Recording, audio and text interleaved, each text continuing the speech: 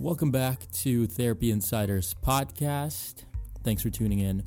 Well, we are closing in on 2018. I know, again, cardinal sins of podcasting, never dated. But I think it's important because we look back and we think through all the episodes we've had, all the people we've had on, and the stories that we've shared. And I think this is important for this episode.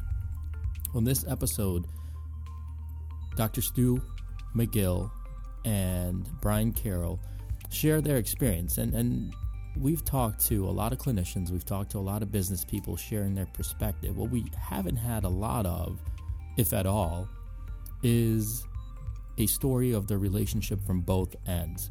So obviously most of you that are listening to this podcast know of Stu McGill, professor and one of the renowned biomechanists, clinicians, authors, researchers in the world of musculoskeletal health.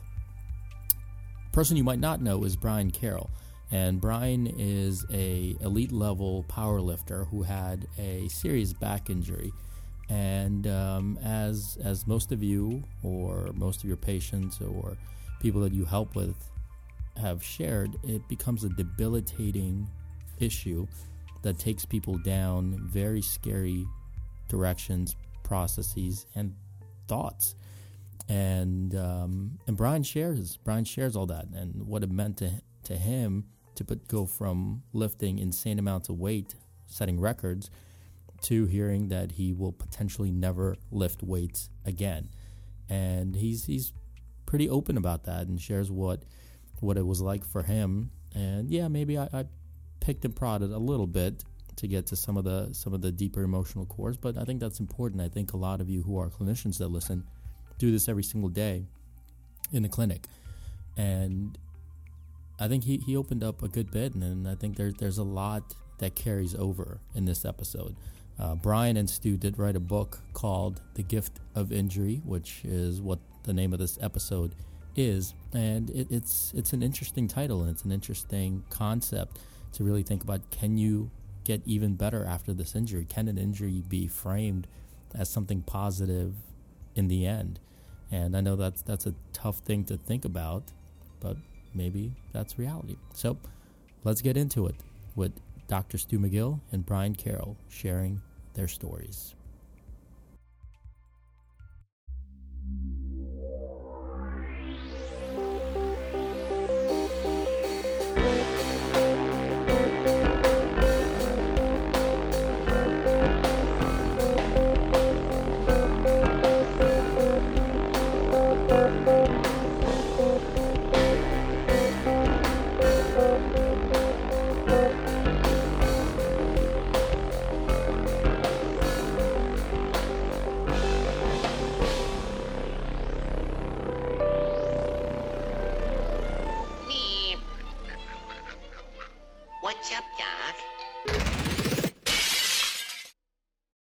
Welcome back to Therapy Insiders podcast. Dr. Gene Shirakabrad here.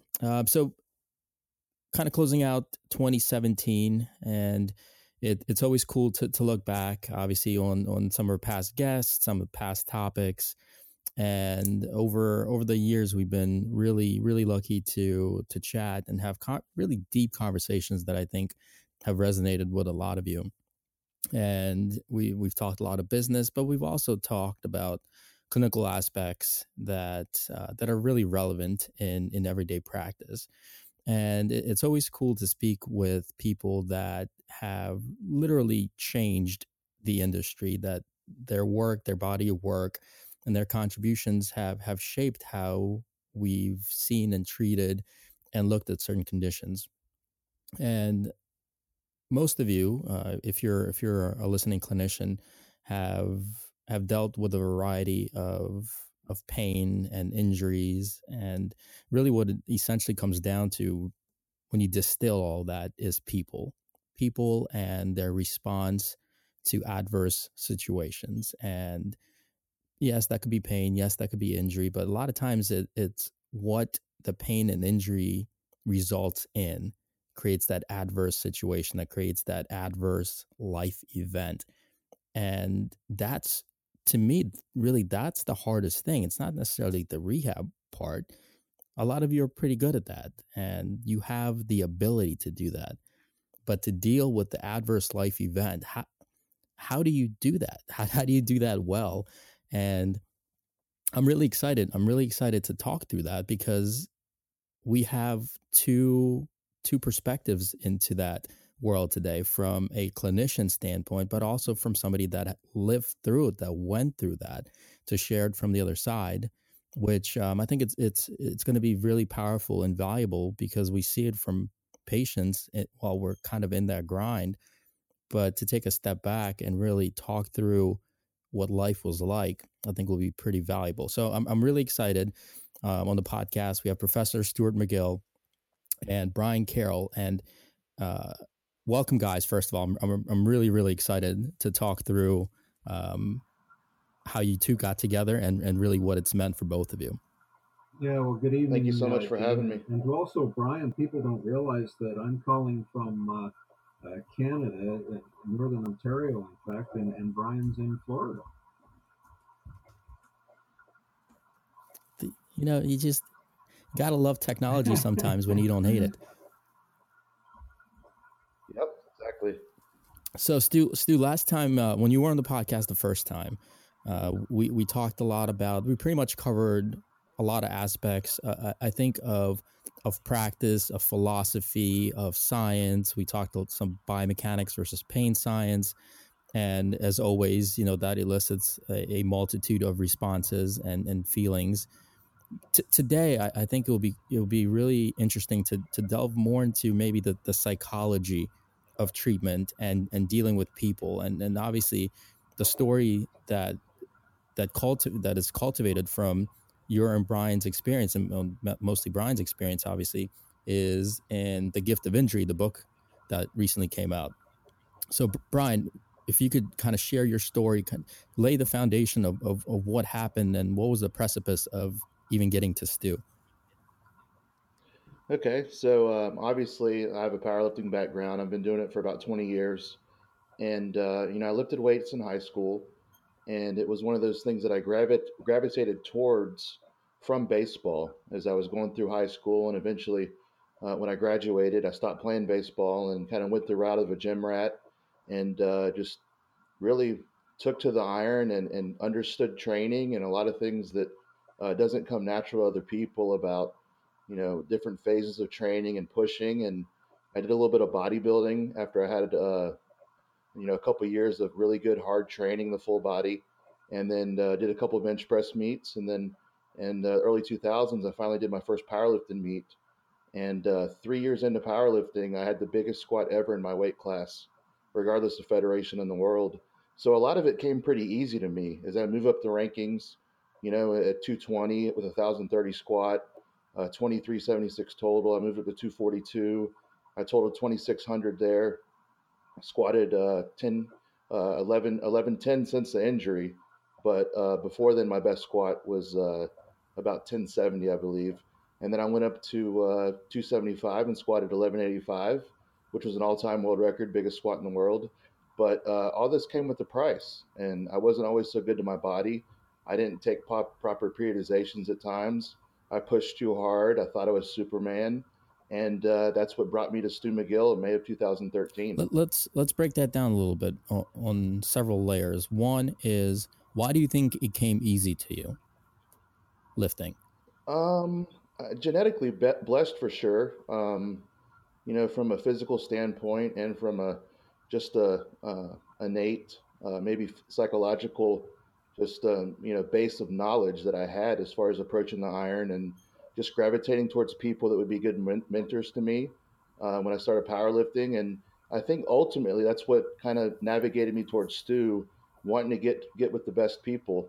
And that's one of those things. But I took to it pretty quick, and most people aren't squatting 1,000 pounds at 220 just a couple years into powerlifting. That's for sure. So I was pretty lucky. I trained hard, and I was genetically blessed. So it's a little bit of three different. What was your drive and motivation? What made you want to keep pushing to get higher numbers, higher weight? Was it just getting the PRs? Was it getting records, or was it deeper than that? Here's a good answer that I haven't given on any podcast, and I don't always think about this, but I didn't want to underachieve in my next endeavor like I did in baseball. What happened in baseball? I just never I don't think I ever really applied myself the way I should have, and I didn't have the right mentors in place. And I did with powerlifting, and I made sure to take advantage Was of it it. safe to say a what if kind of fear of the what if drove you to higher lifting and just more success? Yeah, I guess it's more of I don't want to have that feeling of not quite accomplishing. And I guess, yeah, in some ways, what if? But hey, it was, not looking over my shoulder either. It was moving forward and doing something that I loved and that I was naturally good at. And, there was a lot of cool things that came along with it. And it's ultimately why we're having this conversation right now. Absolutely. So as you're progressing, as you're lifting, if you're kind of taking a step back and looking back along the way, what would you say maybe some signs that you ignored because you said you didn't take care of your body as well as you should have? What does that mean to you? Yeah, so let's face it, right off the bat, I want to say extreme athleticism is not healthy. We know that whether you're a runner or a biker, a fighter, a wrestler, a power lifter, Olympic lifter, whatever it is that you choose to try and be the best at, it's not good on the body. It's not general exercise at the 24-hour fitness up the street. So with that said, I didn't take enough deloads of time of lower load, lower volume, lower intensity. I did too many meets at times. I was too aggressive. When little nagging pains would flare up, I wouldn't take the time off or take proper rest. Even though I had a background in massage therapy, I had a pretty good understanding of anatomy and physiology and how the body works and everything. But it's one of those things when you start getting tunnel vision, like I talk about in Gift of Injury, none of that stuff matters at the time. I mean, look at anyone that's done anything significant in sports. You know that there's a price to pay, and my back injury was the price that I paid. So Stu, let's jump over a little bit. When you first heard from Brian, what was going through your mind? Well, he contacted me by telephone, and I've been around high performance powerlifting enough to recognize his name. And I said I would see him as a patient, and he showed up. I kind of talked about those first impressions.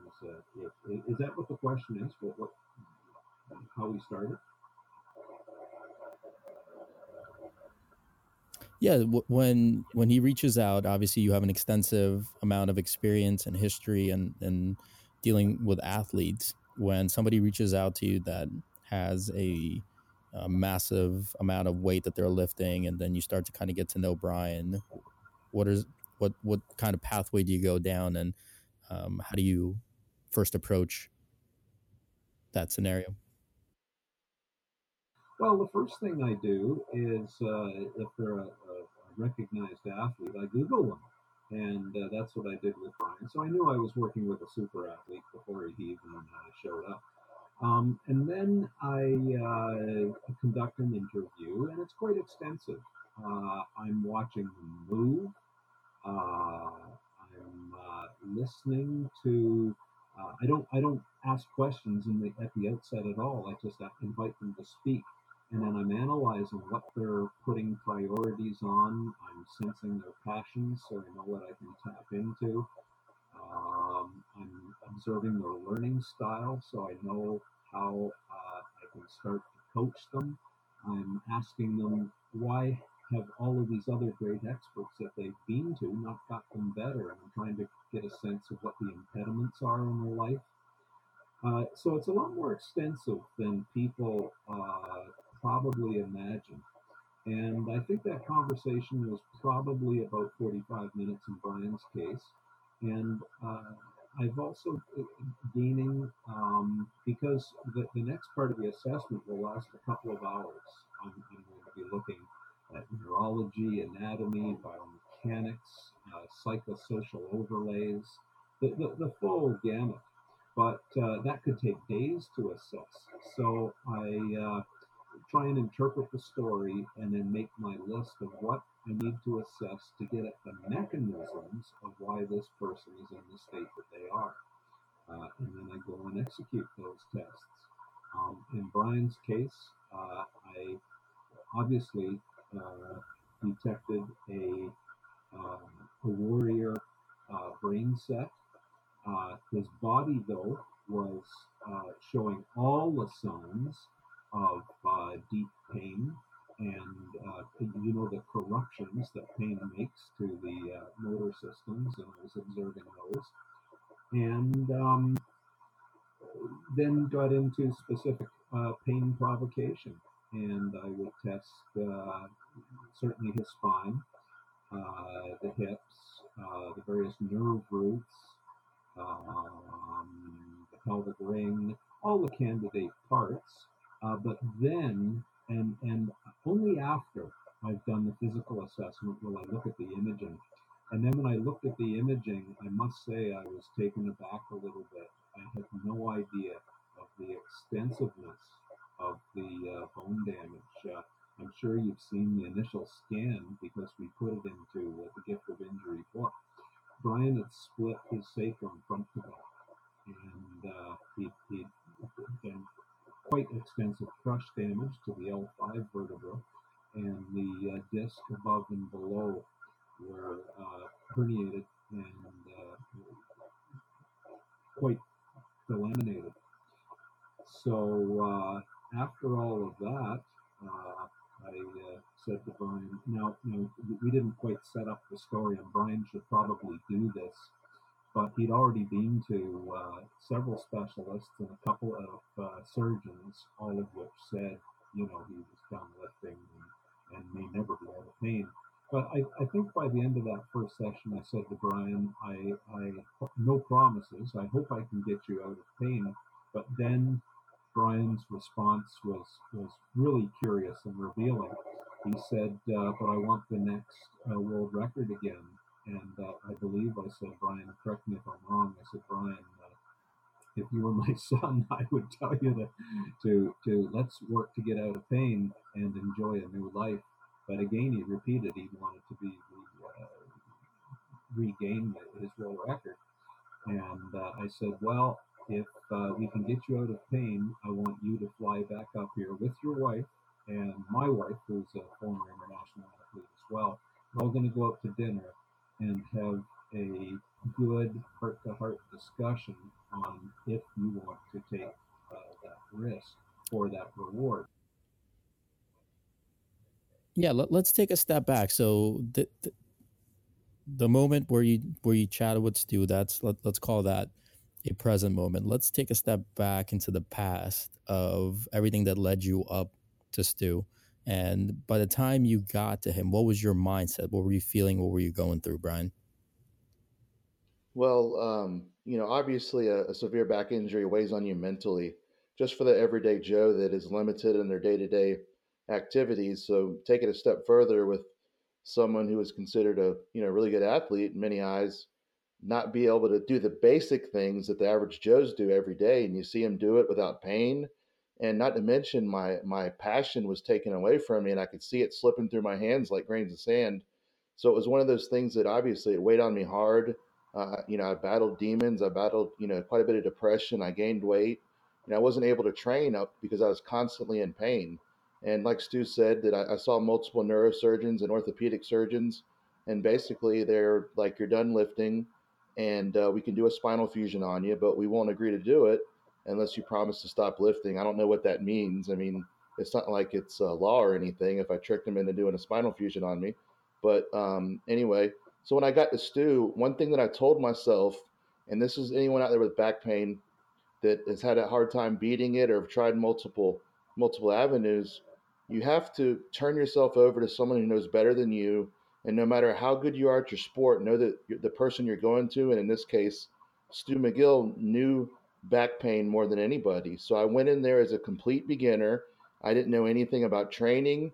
I didn't know anything about recovery. I didn't know anything about beating a back injury. And I went in there as a humble teenager and started over. So I went in there feeling very positive. I had good vibes about the day in May of 2013. And it's one of those things that I told my wife. I looked at her right before we met Stu that day as he was coming to greet us. And I said, I have a good feeling about this trip. And sure enough, it was great. So there was a lot of bumps in the road, but I could feel things start to pick up and gather positive momentum when Stu and I started a dialogue over the phone. Would you say that that this culmination, this moment was almost like your last resort. This was pretty much it, that you're going to the aforementioned expert in back pain, all these surgeons, and not to single out any other clinicians, but just you've been through a healthcare gamut that's let you down. In your mind, was this it, that why you felt so good, that this had to be, like, you almost willing yourself that this has to be it?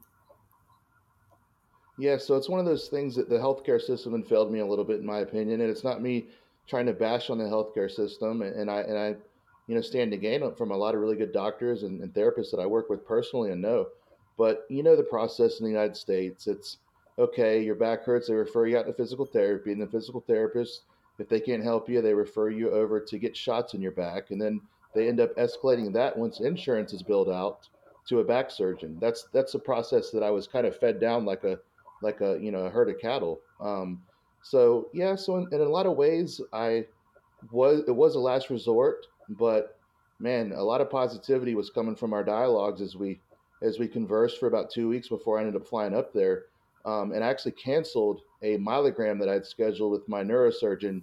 And so I wouldn't say Stu's was a last resort. I just knew that we'd found a solution because I talked with him enough. I knew about his books. I knew about his techniques. I just needed someone to assess me and for me to start over from, you know, basically someone else take control of it because I kept failing and getting myself healthy. Absolutely. So, Stu, you see Brian. What's the game plan?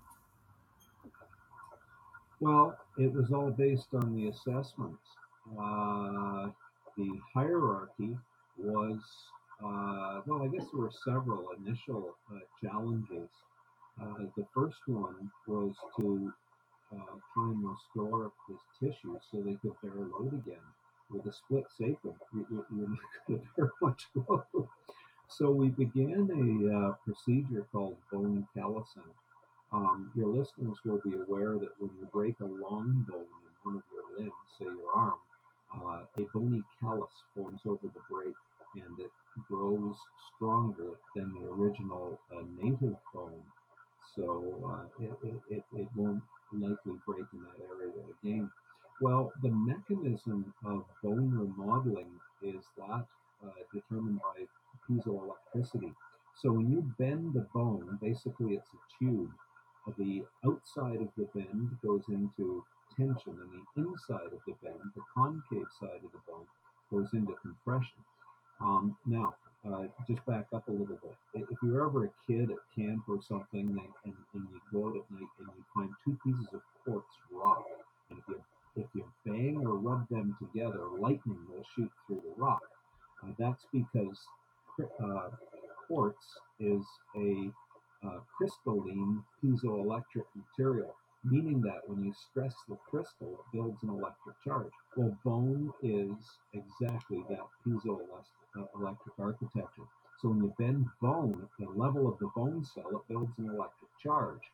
That charge draws in free-floating ions of opposite polarity. Well, that's calcium and magnesium, the basic building block molecules of bone.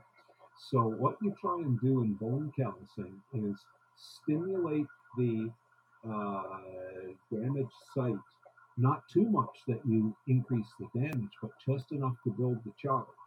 And then you leave it alone for the bone cells to scaffold in for 4 or 5 days.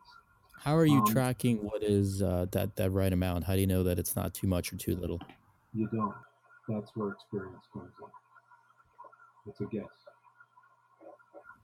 So, and what are some of the outcomes as you're testing and experimenting? What are you looking for, and what are you tracking? all I can do is talk to them and say, "Are you better this week than you were the previous week?" We didn't know how well the bone was building. We never took a scan of it again until after the rehab was finished. So I went entirely on reduction of symptoms and load bearing ability. So he would test his load bearing ability, and he said, "No, I'm fine with this load." But when you think about it, the grand old men and women of powerlifting perform a procedure that is naturally bone callousing. It's the kids and the trainers these days at the commercial gyms who want to deadlift 3 or 4 times a week with their clients, not realizing that, sure, while a person is training, at that time they are making adaptations that are neural in nature. They're writing down better engrams and muscle memory, to use a euphemism. But the actual adaptation at the tissue level only occurs in rest. Well, muscle, which is where the physiologic focus is on, recovers relatively quickly in 2 or 3 days. The structural damage of the workout has been recovered in muscle, but bone is a little bit different. And I've done enough work in vertebra and putting heavy crush loads down animal spines to know from a mechanistic point of view that a microfracturing occurs. This isn't fracturing that you can see. We can see it with the very best micro CT scanners that we were using at the time. But we're down at the level of the bone cell. So these micro cracks form. It takes a few days for those micro cracks to heal, so to speak, enough that the new bone coming in scaffolds in. But if you pick the scab and load it 1 or 2 days later, it doesn't work. It didn't give enough time for the bone cells to get a good grip on the scaffold. So we knew all this from basic scientific investigation, but there's no way to track this in a patient like Brian. So all I did was I was just going on guess. Well, not it was sort of an educated guess, I suppose. And but to get back to the real grand old men and women of powerlifting, watch them train. They'll do a heavy squat workout and then take 5 days off. And the young kids think these people are undertrained. No, they're not. They are building heavy sclerotic end plates, very dense vertebra, because to get under and leverage your body into a wedge and lift 1,200 pounds is you can't do that unless you've built a lot of heavy bone. But that's the regimen to build that bone load-bearing ability.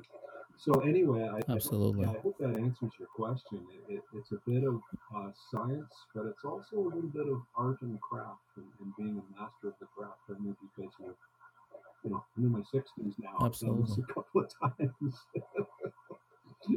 I'm sure once or twice. Yeah. I mean, load management, I'd say, is a deficiency in a lot of foundationals. From a school perspective, load management is very poorly taught to a lot of clinicians, and from loading up and deloading, it's just not described well. It is a big problem. Brian, when did you start to feel and see that things are starting to turn as you start working with Stu? What's going through your mind? Okay, so let's give Stu's assessment there some context, because I was treating my body so bad, like I described earlier. I was constantly loading my spine into compression and flexion when I was sitting, trying to get up off the floor, grab something off the floor, bend over, constantly perpetuating, picking the scab all the time. So to answer your question, how long did it take to start seeing progress? It was about 3 hours from the time I met Stu. Once he straightened me up, once he had me draw back my shoulders, once he had me lock my back in with everything that I did, it was almost instantaneously that my back started to let go little by little. And I started to notice that I started to gain a little bit of resilience day by day. Once I left the lab and I was made aware of a lot of the just simply dumb stuff that I've been doing. And so, again, to give context to what I said earlier, I was bad to my body in ways most people don't understand. Obviously, loading and squatting 1147 in a meet 2 months before I saw Stu, with my back in that kind of shape, or ended up being in that kind of shape, obviously it is bad on the body. But I was constantly moving really bad. I was throwing myself on the ground to foam roll my broken back. So not only am I rolling my injured back, but I'm throwing myself down on the ground, at 285 pounds or 290 pounds, wondering why my back hurt. I mean, come on, hello. What do you think is helping perpetuate your injury? So to answer your question specifically right away, and really to kind of gauge the bone callousing, we knew that I went too heavy if I had a lot of residual nastiness in my back or down my legs. So, I've got a lot of experience training, so I was able to give Stu a lot of good feedback. And we honestly didn't have hardly any setbacks the whole rehab process because we had it nailed down so good with his expertise combined with mine and me implementing a lot of things that I didn't know or things that I realized. And I became a complete lifter during this process. And that's the only reason why I'm here having this conversation with you and having won 2 Arnold since that MRI was taken back in What 2013. would you say was the biggest takeaway once you left that initial consult, that initial treatment, and Stu gave you advice and kind of helped you really take control over certain aspects of your body, right? Essentially giving you permission to put your body in a place where it can feel safe and be able to do things. What was a takeaway from that? Oh man, there's a ton of takeaways, and luckily we covered just about all of those in Gift of Injury. But one huge takeaway is being a cerebral athlete 24/7. And again, it ties into what I was just talking about with moving around the house, the way you load the dog in the car, the way you take the trash out, the way you load plates on the bar. Everything becomes cumulative. So that's good or bad. So think of it as a debit, debit or credit, in your checking account. If you withdraw too much and you don't make enough healthy deposits, you end up bouncing a check or not being able to get your groceries and go home with them. So it's one of those things that I had to start making good deposits into my body, respecting it more, respecting the things that really I was expecting from it. I had to kind of start over. So it was one of those things that most people overlook. But I became a much better athlete, coach, and a person through all of this. So there's a lot of stuff I took away, but being an athlete 24/7 is what I think a lot of people miss. And the people that are really physically talented doesn't necessarily mean psychologically talented. You know what I mean? So it's one of those things you can have all the gifts in the world physically, but if you can't apply them correctly or stay relative, by staying healthy, none of that matters. Stu, how did you guys come to the name of the book, The Gift of Injury? Well, we've discussed that, and I don't quite really. I think it just came. We were sitting at Brian's kitchen table. I was down with him in Florida as we were bouncing ideas around for this, and it just came out that now he already was a super athlete. He had a horrific injury that robbed him to his very core of any athletic ability and just had a miserable, pained life. It was the injury that allowed him to use the very best science to organize his daily life to not only get out of pain, but to create that total synthesis in a rebuilt body to be pain free and performing again.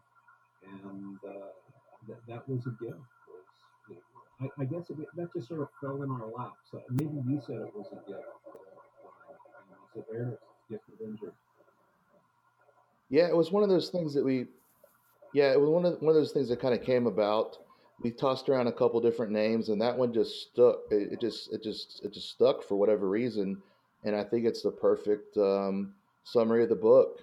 And the whole concept of the book actually, it started. It started right away when we met, actually, because after the assessment, Stu and I got along well. We're both of Irish heritage. Whether that has a lot to do with it or not, I'm not sure, but we got along. Do you have a glorious mustache like Stu as well? I don't. But if you look on my Instagram at Brian Carroll 81, you can see I posted up a older picture of a beard that I grew that I was not going to cut off until this book was published.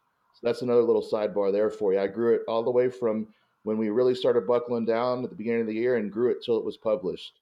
So anyway, now that I've lost my I will train of have to thought check. with this No, I'll have to check babbling, that out. but yeah, it was a nice beard. The mustache and the beard. Gene, can I just Yeah, can I just add to Sure. this, Brian? You were supposed to be talking about um, why this was a gift and why it made you better, and you can finish that off. But I'll just give you a thought from my perspective as well, Gene. Um, every patient I see, and they teach you in school, do not get emotionally attached to patients and that kind of thing. This is not possible for me. I've never been able to do that. I put my heart and soul, every neuron between my ears, into that patient, and the emotions naturally go along with it. And I mean, you appreciate the psychological component of all of this as much as anyone. I mean, we're talking people's lives, their marriages, their ability to make money. I mean, these are huge events in people's lives, and I get emotionally invested in it. But having said that, when I get involved at that level, I learn from every single athlete and every single patient, and that's just the fantasticness of my job. I learn just as much from every patient. So Brian taught me about higher end programming, and I helped him maybe at the lower end programming. We created this beautiful fusion that way. And here's other gifts as well. We're talking to you. We're hopefully inspiring other people. So, the whole thing from top to bottom is a gift. Now, there was some people who paid the price along the way, but at the end of the day, that's life, to be victorious in the end.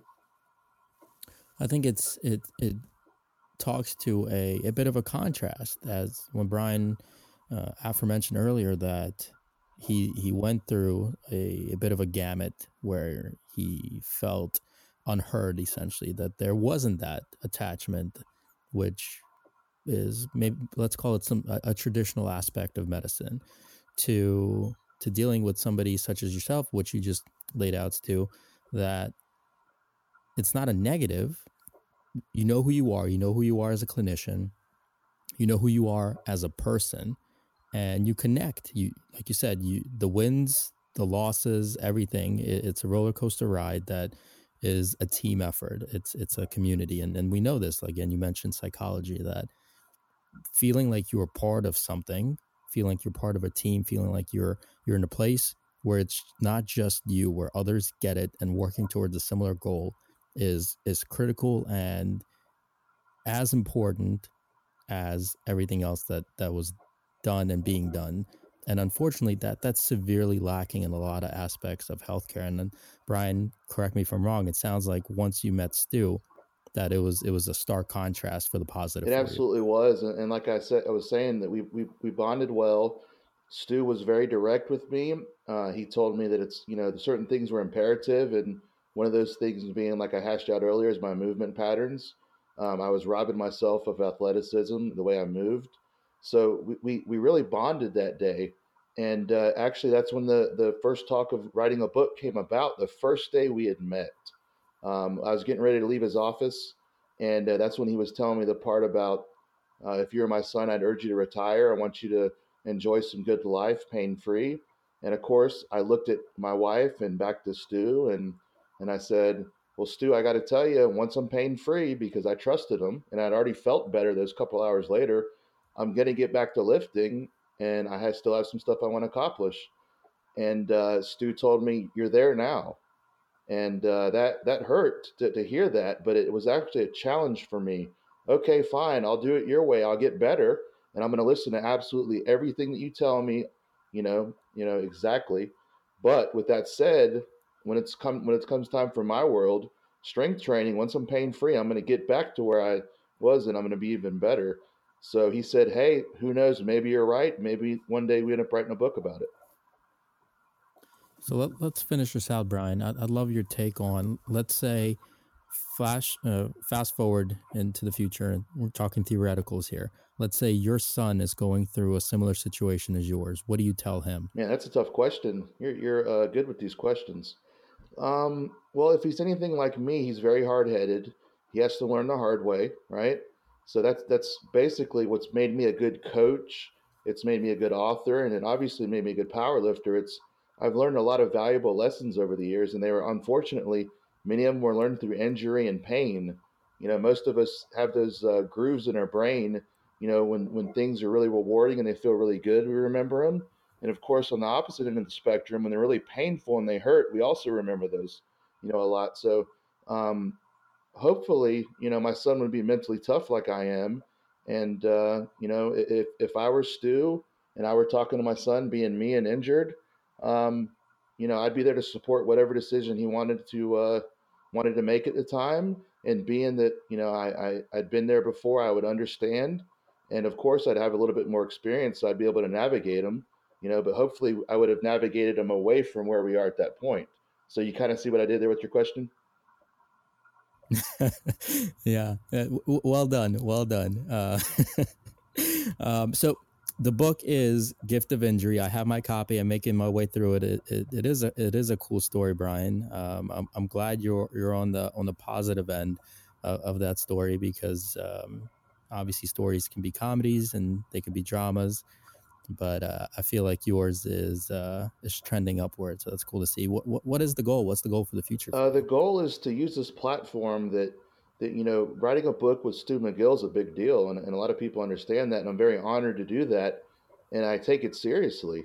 I've written the book 1020 Life, and that's the professional strength training guide that I wrote right after I got done getting pain free, and like I said earlier, it made me a complete athlete, coach, and author, and I really filled up a bunch of holes that were in my game, and I learned so much in that time. In the last 5 years that I've known Stu, I've learned so much.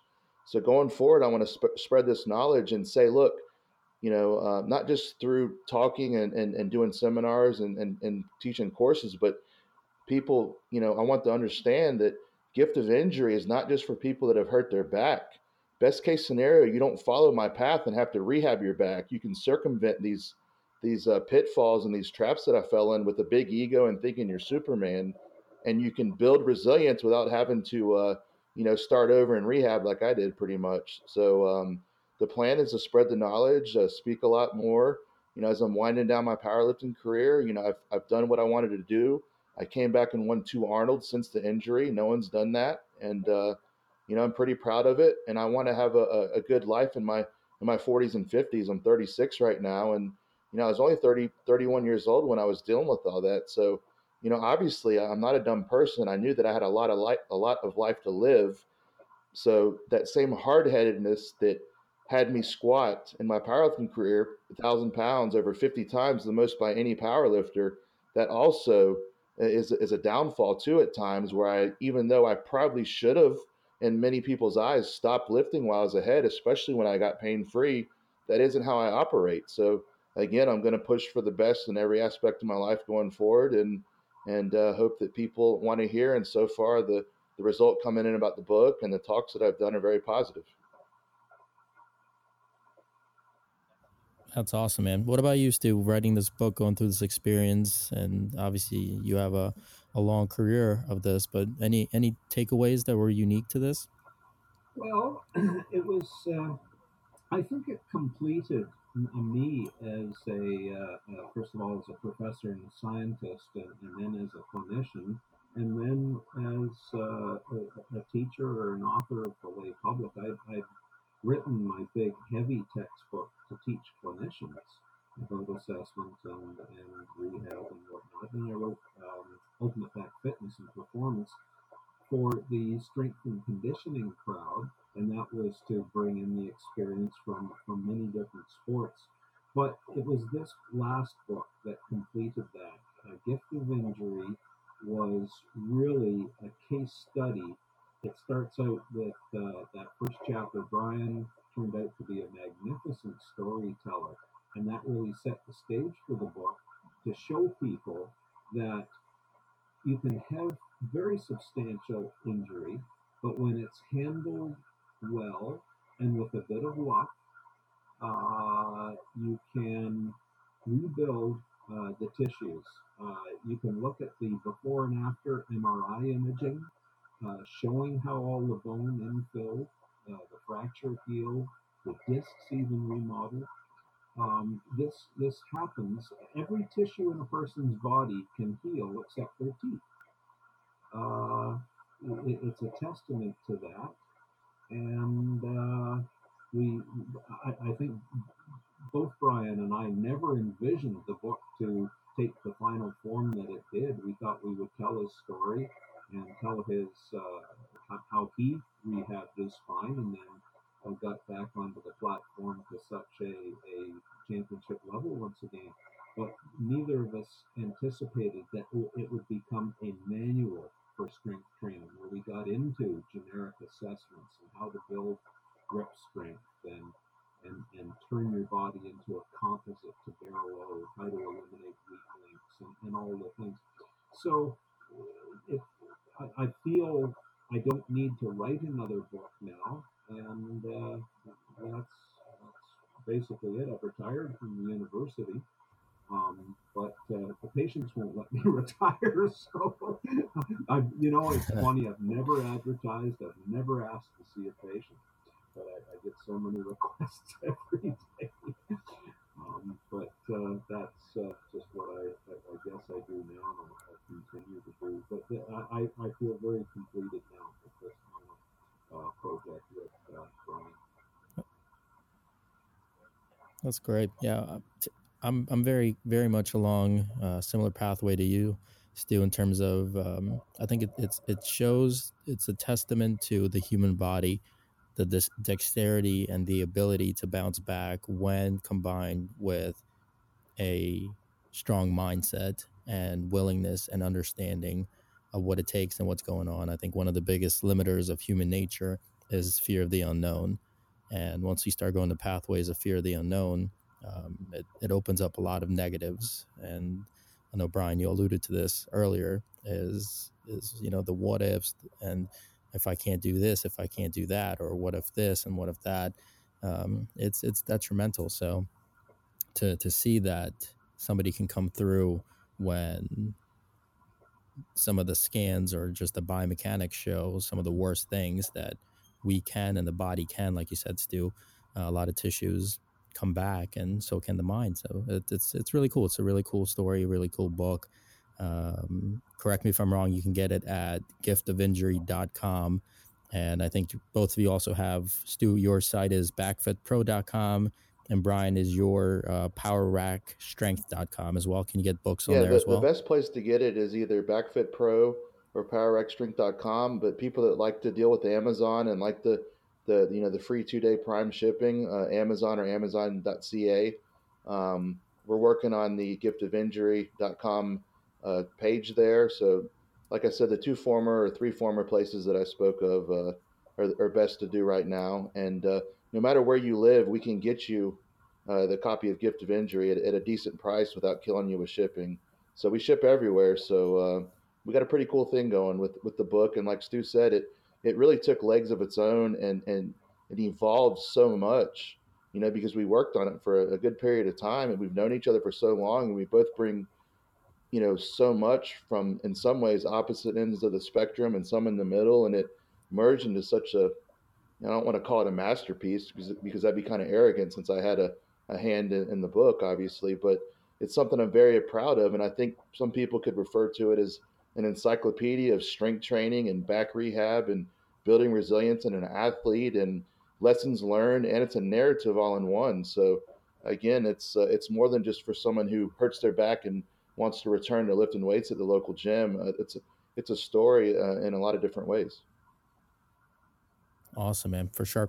Well, we'll put the links up on the podcast page at updocmedia.com. If you're listening on iTunes or through some other podcast service, double back, check out Amazon.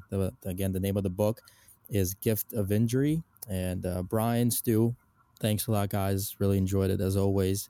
Great chat, and thanks for sharing your story, Thank man. you so much, man. I really enjoyed the interview. I love the questions, and I'm honored to be here with Dr. Stuart McGill, and he's someone I really look up to, and it's been a hell of a ride the last 5 years, I can tell you that. And I think you have an idea with the excitement in my voice that I'm passionate about what I'm doing, and I'm really looking forward to the future, and it's really cool to be here. Well, and if I may say, awesome, man. Glad to hear it. Gene, both first of all, to you, as always, as in the past, you got terrifically insightful questions, and I think you pulled out a few unique thoughts from Brian and I today that no one else has. But when Brian says he looks up to me, I would like to say I feel very much the same way about him.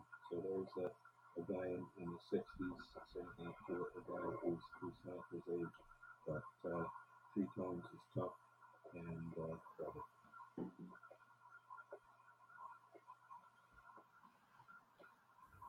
Very cool, guys. Well, it was an honor to chat with both of you, and look forward to seeing the evolution of the book and the story. And as always, check it out at updocmedia.com. Till next time, we're out.